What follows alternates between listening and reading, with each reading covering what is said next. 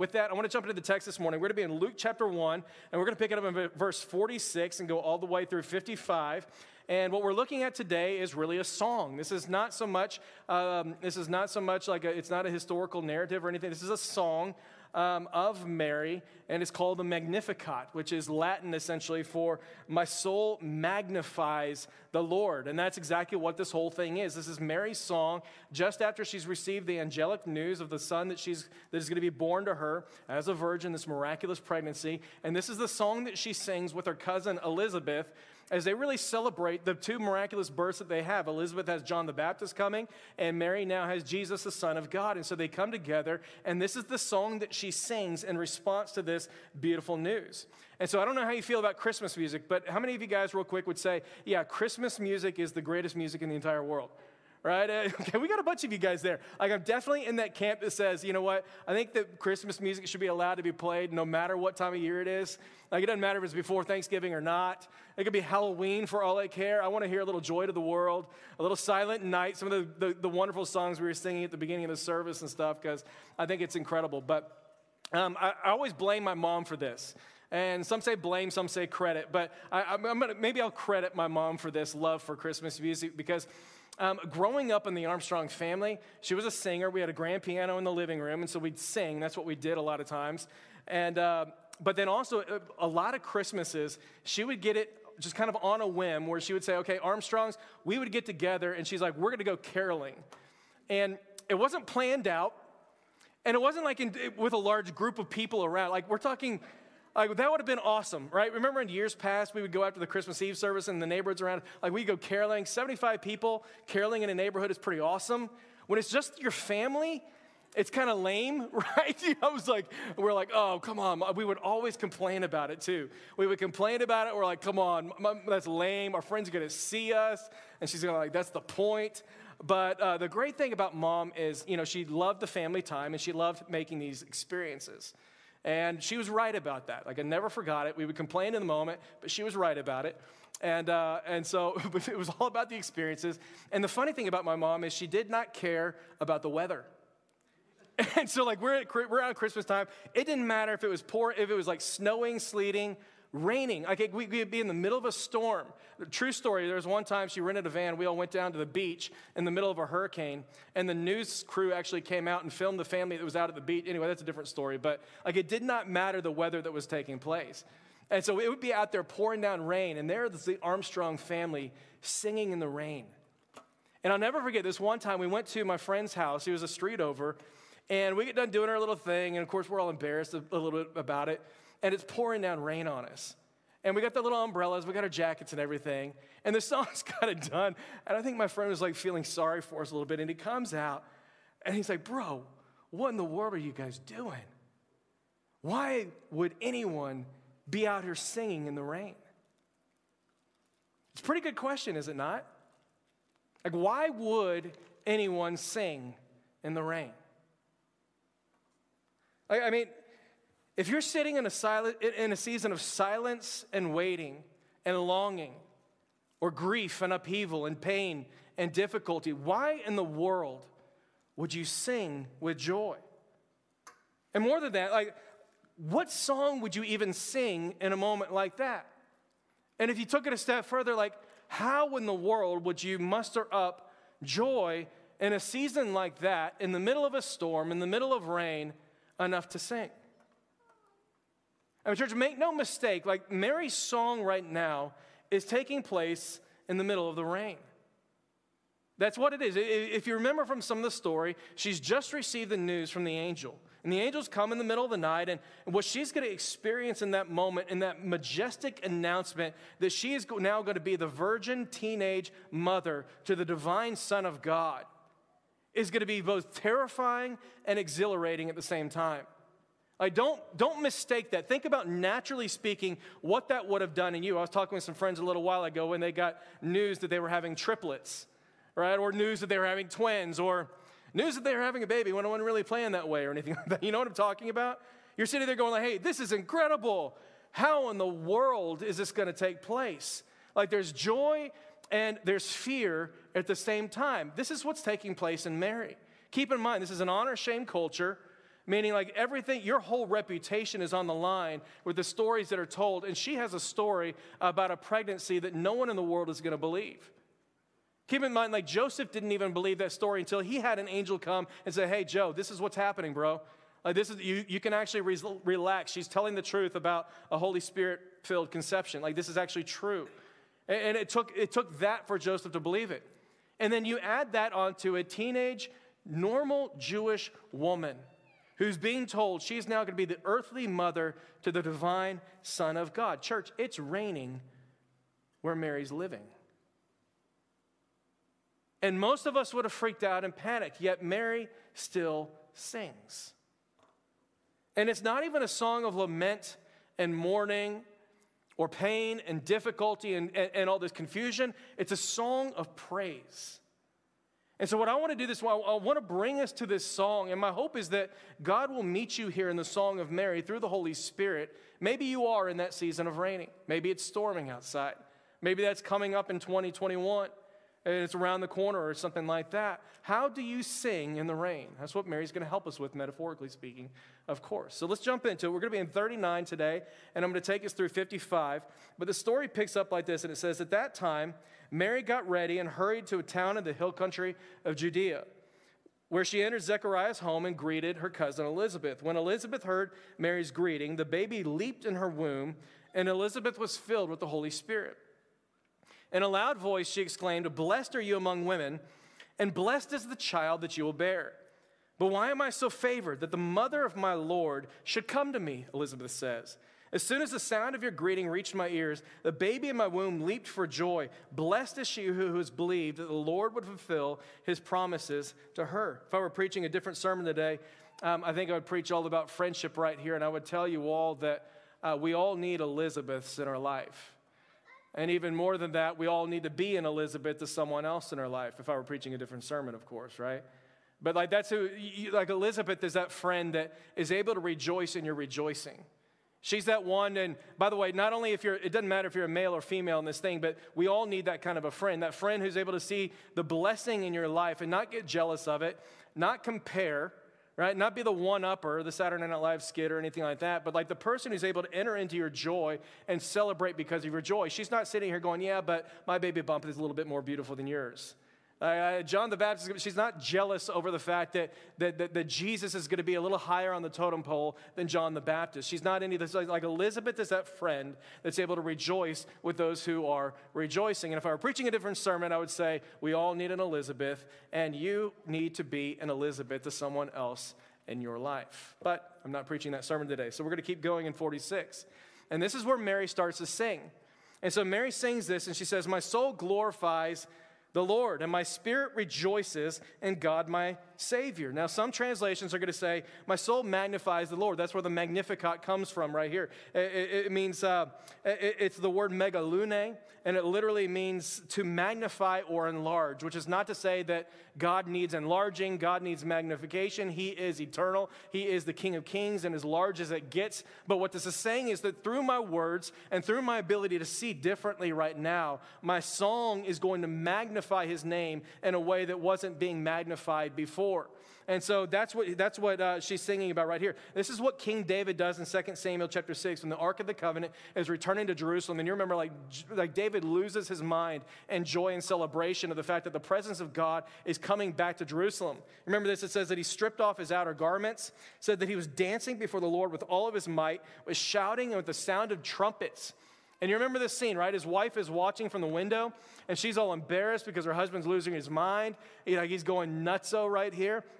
And it says that she despised him in her heart. And so a little later that evening, they get back together, and they're having that convo, and she's like, hey, bro, you really embarrassed me tonight. That was pretty terrible. And David goes, wait a second. Okay, you think that was undignified? He goes, I promise you, I can get a lot more undignified than that because I'm not dancing for the approval of man. I am dancing before the Lord. Church, that's what's happening with egeliasan, which is the word that means there's a joy in your soul. My soul is leaping for joy as it rejoices. There is a joy within my soul that results in rejoicing.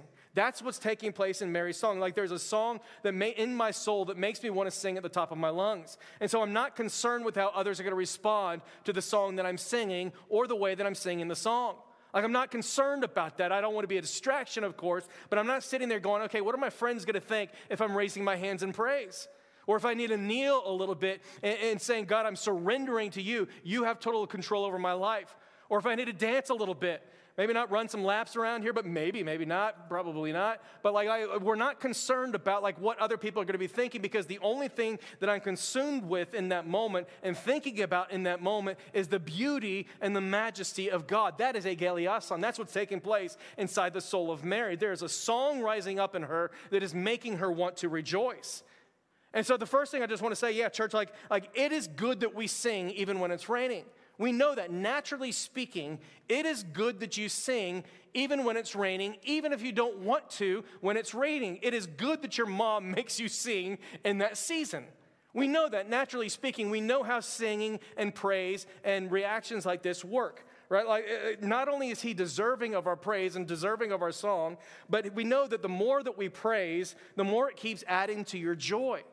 Right? We know that our feelings often follow our faith 9 times out of 10. Our faith drives our feelings. That's how it all works. And so walking it out in faith will bring your heart along 9 times out of 10 later on. That's oftentimes how it works. It's why expressions of gratitude, they often result in feelings of gratitude. It's why we do it at Thanksgiving, right? We go around the table and you may not be feeling it in that moment, but you express gratitude. Because when you say the words, I'm thankful for, I'm grateful for, what happens is a shift inside of your soul that makes you feel a little bit more grateful than you ever did before.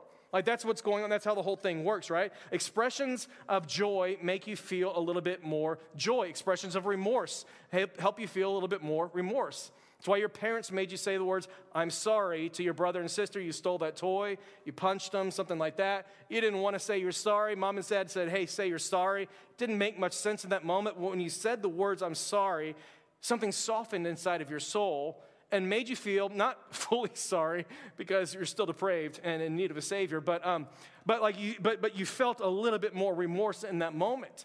Right? Expressions of remorse help you feel remorse. Expressions of joy add to your feelings and experience of joy. Just like when you're at a Cowboys game and you're celebrating, you're high-fiving with the people around you because, hey, they're probably going to have a top 5 pick in the draft this next year, and you're all excited about that. And you express that joy, and then you're high-fiving with them, and then their joy overflows into you. And your joy adds to theirs, their joy adds to yours, and you come together and you culminate in this expression of joy that glorifies the object of that joy. William James said it well. He said, I don't sing because I'm happy. He says, I'm happy because I sing. In other words, like my expression of happiness in song, it only adds to my experience of happiness. And so, yeah, like naturally speaking, we know it is good for us to sing, even if you don't want to sing. It's good for mom to come and say, hey, we're going singing whether you want to or not. But here it is, church. It is better to sing from a place of joy and the one who compels you to sing. And this is what I love about Mary's story right here. She's not just singing out of obligation. She's not just singing out of discipline.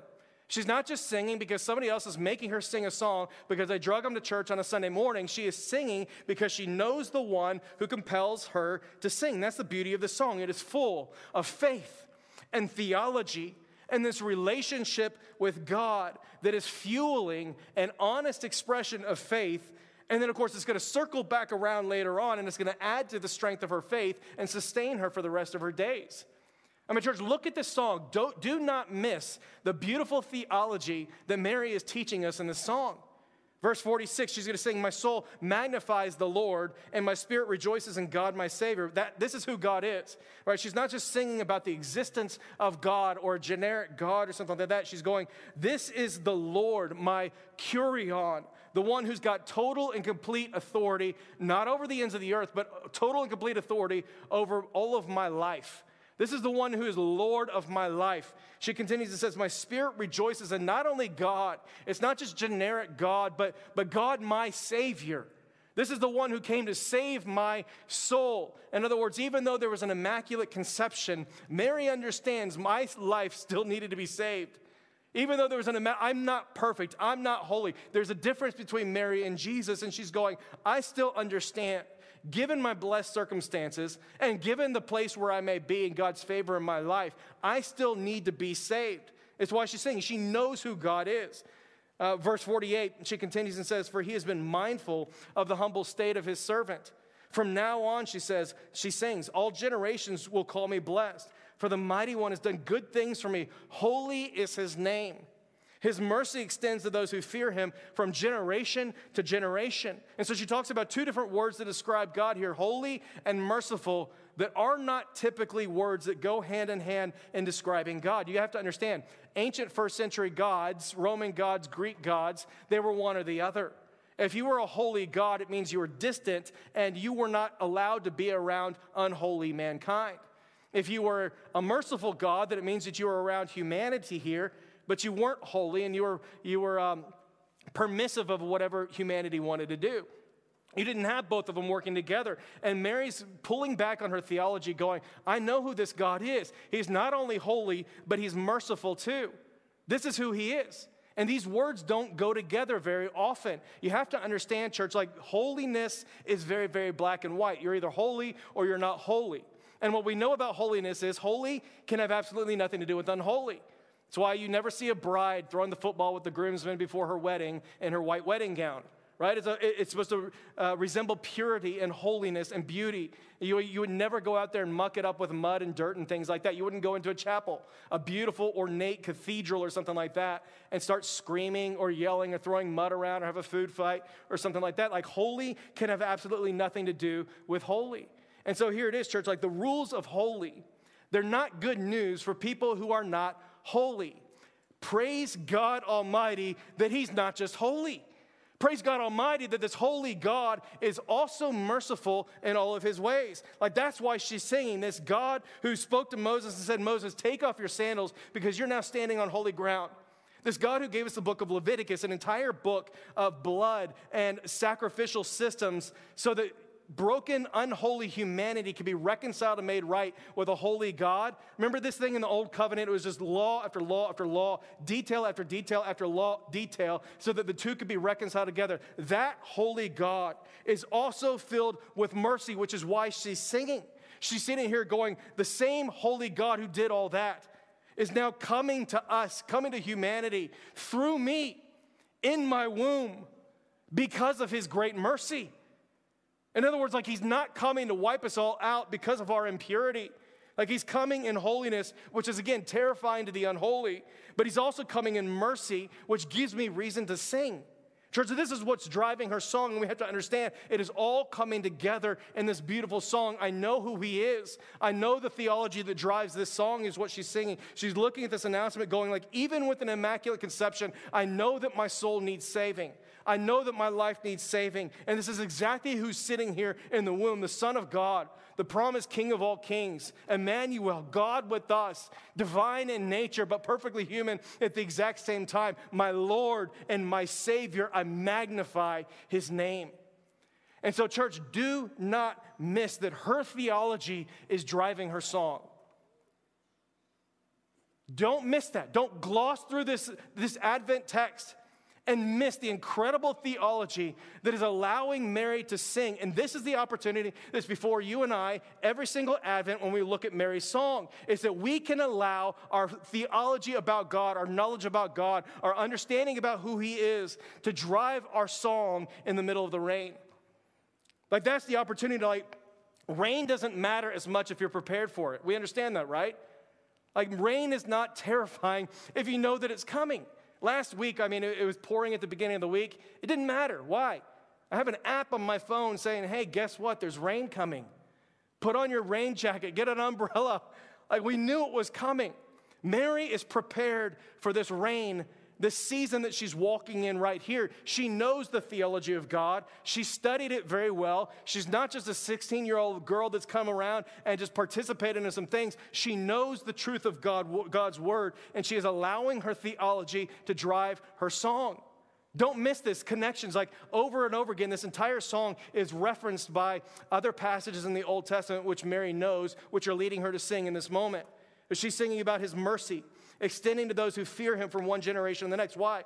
Because it's Psalm 103:17 when the psalmist also sings and leads the nation of Israel in this song, which says, from everlasting to everlasting, the Lord's love is with those who fear him, and his righteousness with their children's children. Church, she's singing the song that her people have been singing for ages, that the psalmist wrote about 1,000 years prior, the truth of God's word. She knows it, and she's prepared for the rain. She's singing about his holiness and how the mighty one has done great things, because again, Psalm 111:9 writes this and sings this. He provided redemption for his people. He ordained his covenant forever. Holy and awesome is his name. This isn't the first time these words, she's had to search for words. What I'm trying to say is these words are already on her heart, and she's prepared for this season. The whole thing is filled with theology that's connected to the Old Testament Word of God. 51 and 52, she sings, he has performed mighty deeds with his arm. He has scattered those who are proud in their inmost thoughts. He's brought down rulers from their thrones, but has lifted up the humble. Where did any of these things take place? Genesis chapter 11, the Tower of Babel, 11:8. The Lord scattered them from there over all the earth. They stopped building the city. Why? Because they are proud and haughty in spirit. Right? When did he bring down rulers? Babylon, Nebuchadnezzar. He's demented and deranged at the end of his days. This is what God does. This is the testimony of the Old Testament, which Mary is pulling from in the middle of this song. Verse 53, she sings, he has filled the hungry with good things, and he sent the rich away empty. It's a direct reference. Psalm 107:9, he says, he satisfies the thirsty and he fills the hungry with good things. Church, this is what God does. Physically, literally, as he's bringing the Israelites out of the bondage of slavery, they cross the Red Sea, they're wandering in the wilderness. He literally and physically provides for the hungry with literal physical food. Spiritually speaking, metaphorically speaking, he comes and he fills the spiritually hungry, the spiritually thirsty, those who will come to him with good things, and he brings satisfaction to their soul. This is what God does. Same thing in 54 and 55. He has helped his servant Israel, remembering to be merciful to Abraham and his descendants forever, just as promised to our ancestors. Psalm 98:3, when he says he remembered his mercy and his faithfulness to Israel and all the ends of the earth. They have seen the salvation of our God. Point of the matter is, church, her theology drives her song. And this is the opportunity that's before you and me today. Your circumstances do not have to sing your song. Church, your circumstances do not have to sing your song. Your theology can speak to your circumstances and say, hey, I know that it's raining outside right now, but guess what? I know the God who created the rain. I know who he is. Like, I know that he's magnificent. I know that he's the one who calms the storms. Like, I know that he speaks and his word has power and authority and all these different things. Your circumstances don't have to sing your song. I'll never forget years ago when it was probably the elementary years, but I think I've told you before, my mother was a Bible study fellowship teaching leader for about 20 years. And I grew up in that home. BSF was a great ministry. I benefited a lot from it, and very grateful for that. But what that means is from every now and then she would have a lot of her teaching leaders over to our home for dinner and different things like that. And there's one night that a lot of our teaching leaders were over, and they were kind of rehashing the past semester. They were doing a big study on the book of Romans, which, again, one of my favorite books ever, which is why we were preaching through it before Advent. But they were debriefing over the semester. And the question that she asked was, hey, I'd love for you guys to go around and just talk about what God has taught you this past semester as you've been studying Romans. And so different ladies are going around, and they're just saying, you know what, I was wowed by the righteousness of God. I was wowed by how sinful humanity was and God's love breaking through that barrier. Like, they just kind of went around and did all these different statements. It was a lot of fun to listen to those different things. And I'll tell you what, there's one woman that stood up and she said this, and I loved what she had to say. She goes, this is a semester that God has taught me to worship. And it's happened in probably the most difficult season of marriage that I've ever walked in our life. As many of you know, this past year was the most difficult year of marriage that we've ever had. And she kind of explained some of these things, but she goes, you know, God met me in his word. And I've never been in awe of God and able to worship like this before as I have been in this semester studying the book of Romans. And I didn't really understand it at that time. Like, how in the world do you study the Word of God, study a book like Romans, and why would worship be brought into that? As a kid, I'm thinking, hey, worship is just singing. Worship is something like that. And I didn't really understand how it all came together, but I understand it now. Church, here it is. Like, if your theology about God is able to intersect with your biography, meaning where you are in life, and your personal story, if your theology about God is able to intersect with your biography, it will all culminate in a beautiful doxology, which is a song of praise to the Lord. That's what she's saying right here. It's exactly what's taking place in Mary. I'm going to say that again. If your theology about God can intersect with your biography, where you are in life, who you are, it will culminate in a beautiful doxology of praise to the Lord. Church, it's exactly what's taking place with Mary. Like, it's not just books and it's not just knowledge about God. That knowledge about God is not just that he's holy and that he's other than and that he's far away and that he's distant or any of these things. It's a theology of God that brings him near into my biography, into my story, in the middle of this reign. And it all culminates in this beautiful doxology that makes her want to sing. Church, I promise you, we are not paying attention to this song unless the entire thing comes together. Like, we're not singing about just this distant, holy Grecian god or something like that, unless it comes in and Mary is overwhelmed at the implications that this is the Savior of the world that is being born in my womb and coming out, that I'm going to be the earthly mother to, the Savior of humanity, God in the flesh coming to us. Theology with biography coming together in doxology. That's the beauty of this song that's going on right here. And so I want you to notice that there's incredible theology all over this song, but it's a theology that makes her understand and realize, again, that he's deeply, deeply personal. He's not just holy and other than, he is deeply personal. Like, he's not just Lord and Savior, but he's my Lord and Savior. Notice the personal things that she's saying. Like, he's my Lord and Savior. He's not just God, he's not just yours, but he's mine out here. Like, it's personal for her. Verse 48, she says, he has been mindful of the humble state of his servant. In other words, she is singing about the fact that God is a God who pays attention to your life.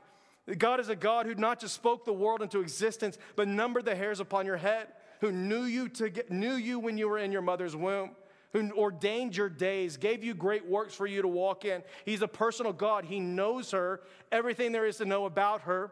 He knows her past. He knows her present. He knows her future. He knows her thinking. He knows her doing. He knows her motivations. He knows everything about her. And what she's saying is, even in my humility and low being, you still saw me, God. You knew me. You still looked upon me in this lowly and humble estate, and you saw me. Church, like, that's what it means that he's deeply personal. It's the John Wesley testimony where he acknowledges that for years, this great founder of the faith, not founder of the faith, but father of the faith, father of the church early on, founder of the Methodist Church in a lot of ways, and he was a famous evangelist, and he talks about for years, I would go around preaching the gospel and sharing the gospel with people, calling people to repent, calling people to the Lord Jesus Christ. And he goes, I did that for years and years and years before I realized that it was my sin that he was dying for upon the cross. That it wasn't just the sins of humanity, that it wasn't just your sins, that it wasn't just my parents' sins, that it was my sin, that it was my face that he was thinking about upon that cross as he was drawing near to me through his sacrifice and through his subsequent resurrection. It was years that I was preaching all about God before I finally knew the God who I was preaching about. And church, like, that's the question that's on the church. Like, is that how it is for you? Is that how it is for you? Are we talking about a God that you don't personally know? Are we singing about a God that you've never worshiped or enjoyed? I mean, church, he's personal. This whole thing, this is my Lord. This is my Savior. It's the Advent story, Emmanuel, God who took on flesh to come and to be with us, who saw me in my lowly, humble estate and esteemed me worthy of taking on flesh and leaving the comforts of heaven so that I could be redeemed to him again through his one and only beloved Son, that we can know the heart of a Father who's not just holy, but he's also merciful. And he sees you in the rain. And he comes to you in the rain, and he draws you near because of his incredible mercy. Church, that is the story of Advent, and that is the reason that she's singing. Her theology about God is coming together with her biography, and it is culminating in a beautiful doxology that has her singing until the end. And we would not be paying attention to this song unless it was all working together. There's an old hymn that we used to sing. I grew up in the Presbyterian church, and like I said earlier, Mom used to have the hymnal, and we would do it in the living room. But there's an old hymn. It's called How can I keep from singing? Anybody in here familiar with it? We had a few people in the first, you know what I'm talking about. Okay. An old hymn, it's not very catchy, which is probably why we still don't sing it today or anything. But there's a verse in this song that I absolutely love, and I think it's so profound. But it goes like this. It says, "What though my joys and comforts die?" In other words, like, what if my joy and my comforts go away? The Lord my Savior liveth. What though the darkness gather around? Songs in the night he giveth. No storm can shake my inmost calm, while to that refuge I'm clinging. Since Christ is Lord of heaven and earth, how can I keep from singing? Church, like that's how you sing in the rain. You know the God who gives you a song in the night. Yeah, you know the God who intersects with your biography, who's not just holy, but in his mercy he draws near to you. And it culminates in this beautiful song, resulting in the praise and glory of his name and in your continued faith in the middle of these seasons of rain. Church, the question I have to ask you today is like, do you know who he is? Is it personal for you? Is it personal with you? Like, do you know, has your theology come together with your biography, or is it only theology at this point in time? Is it only ambiguity? Is it only generic beliefs saying, yeah, I think that there's a God? Or has that understanding, that rich understanding of God drawn near in your biography and made you want to sing? Church, that's the question. Has it become personal to you? I'll tell you, like, this is the prayer that we pray for our students all the time. This is the prayer that I pray for our students all the time, that God would not just get a hold of their heart and their life back there in their early years of elementary ministry. We know the stats. We know that most people come to faith early on in life. Like, we know how that all works out. But I pray every single day, God, would you do a work where you solidify the faith? Holy Spirit, would you seal them into the day of salvation? But then also that, would their faith not just be their parents' faith? Would your faith be your own faith? That at some point in time, that there's going to be this, hey, yeah, I came to faith early on, but as I grew in understanding and grew in maturity and I came to start thinking of my own life, I started to understand, like, he's not just my parents' God, he's my God too. And this is how I pray, this is how we always pray for our students here, that God would get a hold of your affections, that he would speak to your soul, that you would know beyond a shadow of a doubt that he's not just your parents' God. He's not just everybody else. He's not just the churches. He's not what you see on TV. He's not the people that you esteem and that you look up to. He's not the crazy people that you say, I want nothing to do with them. Like, that he's your God. And that you understand that it was your sin he was dying for on that cross. And it was your face that he saw as he was weeping and as he was laying down his life for the flourishing of the church. That there was this personal moment. That's how we pray. Church, do you know him in a personal way? Have you ever had that time? One of the questions I like to ask our worship team a number of years ago, we had them in our living room, and I always like to ask this of people that we're maybe about to hire or bring onto staff or something like that, but do you remember when your singing became worship? Because you know the difference. Do you remember when your quiet time became worshipful? When reading Romans was more than just about a study, that it came alive in your soul and it began speaking to who you are, when your theology intersected with your biography and it all culminated in this beautiful doxology that you're singing today. That's what I want to know. Don't tell me about an experience that you had when you were a kid just because, hey, it was culturally easy to engage in. Everybody else in my family was a Christian, so I'm a Christian. Everyone else in my school was a Christian. Most people in America say, hey, I'm a Christian. I'm not talking about that. Has it become personal for you? Husbands, I want to ask you this question. Is it personal for you, or is it just your wife's faith? I know that you are drawn to it in the early years.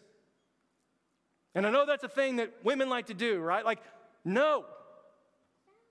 Is it personal to you? Who is he to you? Do you know him as Lord and Savior of my wife, my family, and those, it's good for them? Or do you know him as, no, this is my God.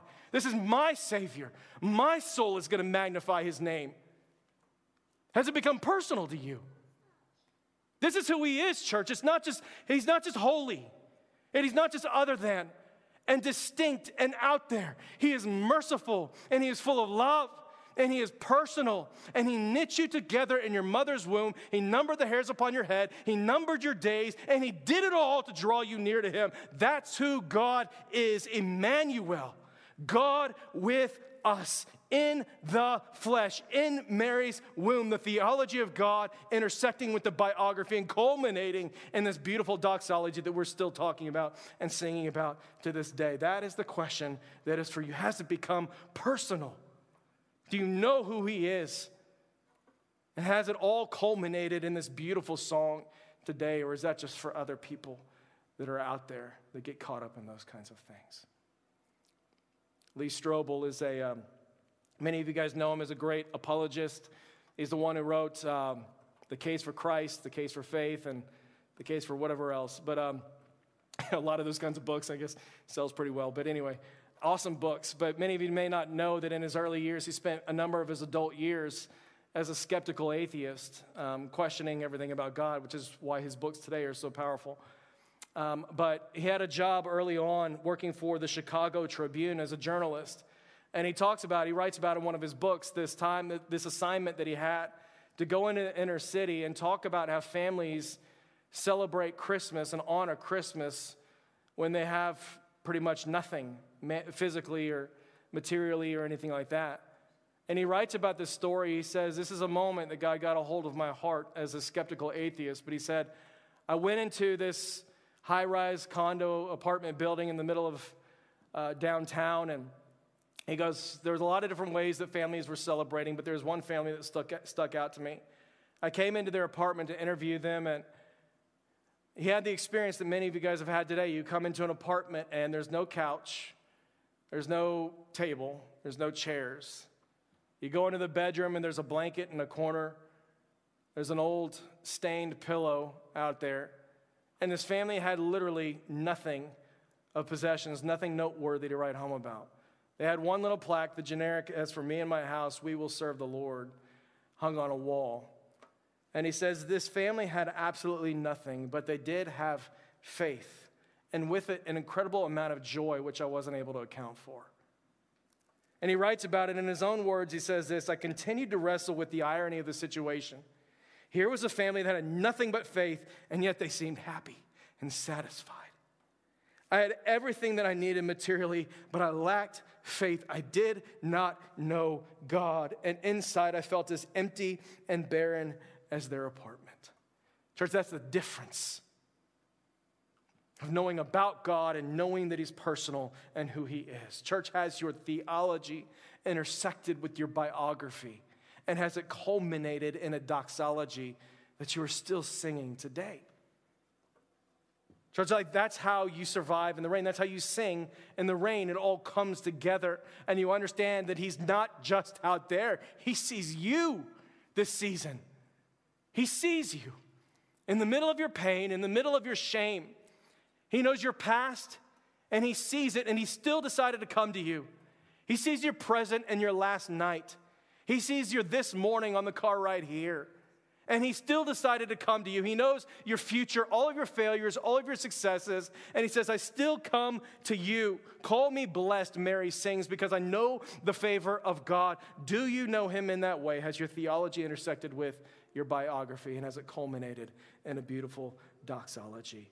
That is my hope and my prayer for us today, that you would allow these things to come together, to give you a song to sing, even in the rain. Maybe you're there today. Maybe that rain is coming in 2021. Maybe it's years away. Maybe you've got an Elizabeth in your life, and they're in the middle of that rain, and they need you to be an Elizabeth in their life. Will you allow it to all come together and give you a song to sing? Father, we do love you, God. I pray for the person that came in today and they're in the middle of that rain. They weren't prepared for it. They didn't know it was coming. It stings and it hurts. It feels isolating and lonely. And I pray, Holy Spirit, that you would come and that you would bring together this narrative inside of their soul, that everything that they know about you, God, I pray that it would intersect with the personal details of their life. God, that they would see you're not just holy, you're merciful, you're the God who came to be with them. Jesus, I pray that their singing would turn into worship, that you would give them that beautiful doxology that they would still be singing today. Holy Spirit, we need you to come and to do that, and I pray that you would meet someone in the middle of that place. Again, not just for their individual joy, but for the praise and for the glory of your name. God, we recognize when you're glorified, joy spreads. It's for our good. We long for you to be glorified. You're worthy of it all, Lord Jesus. When we were lost and dead in our sins, you didn't stay away, God. When holy could have nothing to do with unholy, it wasn't good enough for you. You were filled with mercy and compassion. And so you moved toward us in the giving of your Son, Jesus. And for that, God, we say thank you. Thank you, thank you, thank you. For the people that are watching online that have never known you in a personal way,